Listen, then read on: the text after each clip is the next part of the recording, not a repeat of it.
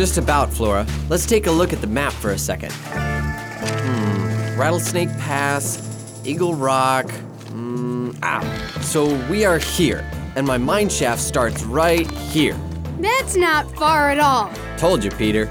Is that it over there? Nope, that's a bear cave. Or where I parked my car. Or both. Can't remember. No, this is where my mine shaft is. Last one in is a rotten egg. Be careful. Don't be a wimp. There's not gonna be giant spiders or skeletons or anything down here. Nope, I took care of all them last week. Lit the whole place up with torches just to scare them off. Okay, so where do we start? Start what? Oh, yes. Right. Well, I guess any place would be fine. You never know where gold might be. Once I dug straight down for 7 days, but all I found was coal and diamonds. Coal and diamonds aren't bad. I suppose, but it sure isn't as good as gold. I don't think that's true. There's a lot. All right. Are we gonna keep yakking or are we gonna get cracking? Here, take a pickaxe. Flora, you too. Let's start digging. But this could take forever. That's why I bring the radio with me. Nothing passes the time like listening to a program or two. Oh, I guess that makes sense.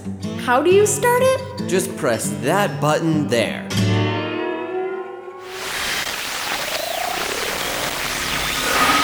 Anything yet, Peter? Nope. How about you, Flora? I found more worms, but no gold. How deep do you think we have to dig before we strike gold, Artie? Pretty deep. 10 feet at least. That deep? Hey, if gold was easy to get, everyone would have it. How deep have we gone so far? Looks like almost 2 feet. Not a bad start. Hi kids, what's going on? Hi, Mr. Jacobs. We're digging for gold.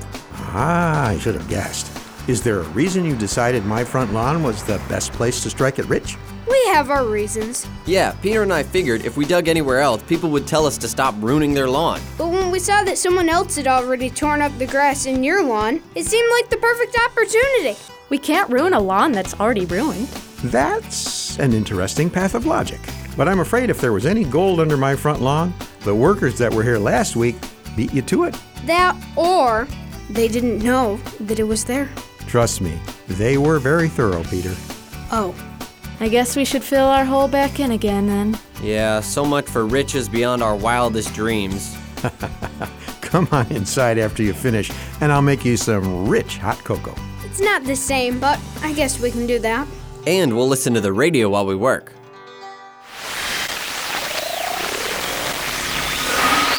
More hot cocoa, anyone? Yes, please. Here you go, Flora.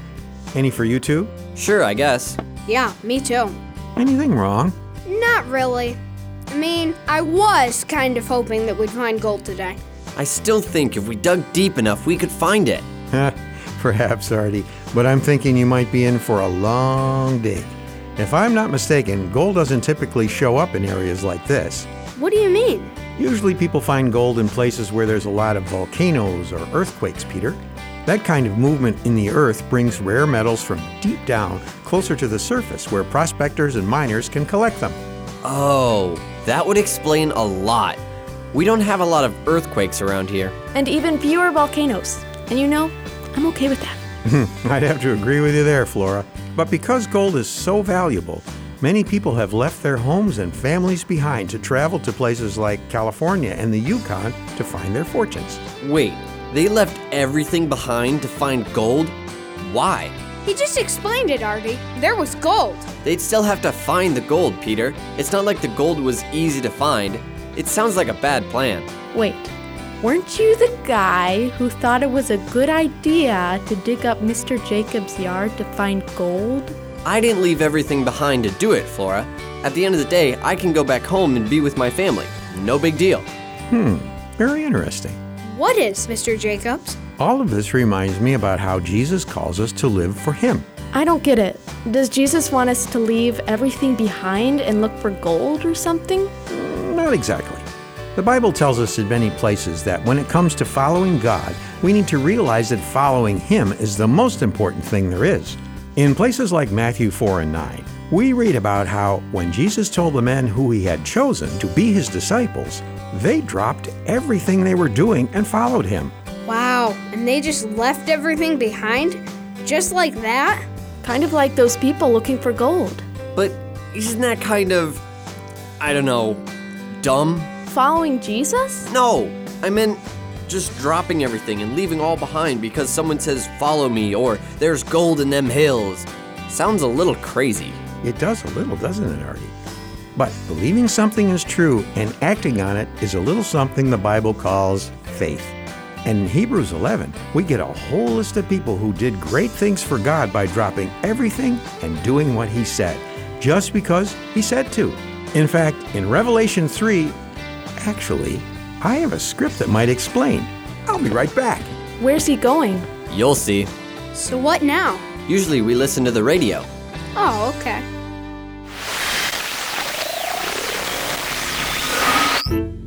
And now, from the garage of Lionel Jacobs comes the alarming drama, The Firefighter Recruit, an adapted biblical teaching about faith. Once upon a time, there was a young man named Brett. Hi there! I'm training to be a firefighter. I've written essays for school, drawn pictures of fire trucks since I was 3, and I even made a speech about fire safety at the school fair. Brett was really into firefighting. So when he found out that the fire hall was recruiting, he knew he had to be involved. As soon as it was light out, he was ready and waiting outside. Good morning, I'm Fire Chief Sally. Welcome to the fire hall. Nice to meet you. I'm here to become a firefighter. Of course. If you would please fill out this form. Actually, I filled it out last night. I did it a couple of times, actually, just to make sure that it would go through. Oh, okay. Good. Just through these doors, then. Brett found himself in the biggest, most beautiful fire station he'd ever seen. The bright red trucks with the glistening chrome. Recruit! The rolls of hoses, the rows upon rows of fire axes and ladders. Recruit! Ah, yes. Sorry, I was just... Brett, sir. Nice to meet you. So, you want to be a firefighter, do you? More than anything. We'll see about that. I'm Captain Falwell, and it's my job to make sure you're up to the gritty, dangerous, hard firefighter life. If not, I can't give you a job on the force. You can count on me. Over the next few weeks, Brett was put through all sorts of jobs and tests. Some were fun. All right, now use that lever to lift the ladder to reach that window. You've got it. Others were not so exciting. Okay, recruits. It's time to wash the firehouse floor. Again? But we did that yesterday. It got to the point where Brett decided that he would only do the fun jobs around the fire hall and not pay attention to the boring ones. After all, if I'm not excited about the job, I might mess it up. I'll let someone else worry about it. Soon the big day came. All of the recruits were given their certificates, all except Brett. Hey, where's my certificate? Sorry, recruit. We're only interested in recruiting firefighters that are dedicated to their work. What do you mean? I've dreamed of being a part of a firefighting team. I'm more dedicated than anyone here. Not according to my notes. You're only dedicated to half the work, which means we can't use you. Better luck next time. The moral is, when it comes to trusting and following God, we need to depend and obey Him in every part of our lives. We can't pick and choose what we will let Him be in charge of, because He's either our king or He isn't. There is no in between.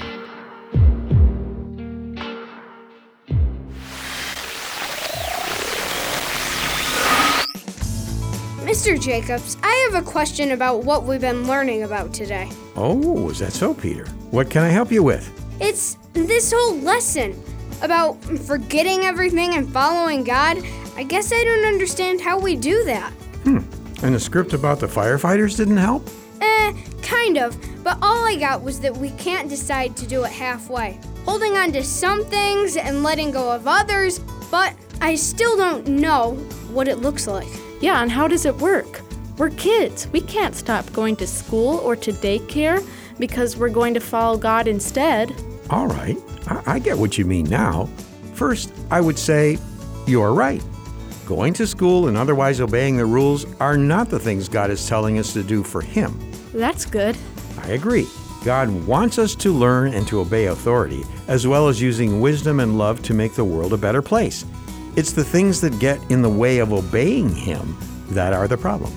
Things like fear, selfishness, or just not caring about others makes following His instructions very hard. And we need to make sure that they don't stop us from doing what is right, like it says in Hebrews 12:1. All right, I've got another question, Mr. Jacobs. 2 questions in one morning. I don't know if I'm ready for this. Yeah. I get that we need to do all this because God said to. But why? Why? Uh-huh. Why do we need to be ready to give up everything we think is important just to do what God wants? Doesn't He know we're kind of busy? Doesn't He know that we've got our own problems? I'm pretty sure you already know the answer to this, Artie. Yeah, but I want to hear your answer. All right. Number 1, like it says in 1 Corinthians 6, our lives aren't just ours. They are His. He gave them to us to use to serve Him, and when we don't, we're kind of stealing from Him. Okay, and number 2? I'd say the second reason we need to live for God is because only by obeying God can we really have peace, joy, and love in our lives. Passages like Psalm 91 show us that lives lived for God are full of His blessings. Those are 2 good reasons. But one of the best reasons why we should give our lives to God completely, I think, is because He gave everything for us. He gave up His power to become one of us, gave up His majesty to serve us, and gave up His life to save us. If He's willing to do all of that for us, I think it's a small favor to give all we have to God. Well, when you put it that way. Yeah, but does the Bible put it that way? 1 Peter 2:21, Luke 9:23, Philippians 2:5 through 11. I get it, Mr. Jacobs. Man, this is a lot to think about. I'm going to have to talk to my mom about all of this. Yeah, I think that's a good idea. I do too. Well, I'd better get home, Mr. Jacobs. If I'm going to do a better job of obeying God, I should probably start by cleaning my room like my mom told me to. Me too. Sorry for making your lawn a mess. Again. No problem, Flora. Want to turn off the radio on your way out, guys? How does it work? You flip this switch over here, see? Oh, yeah, thanks.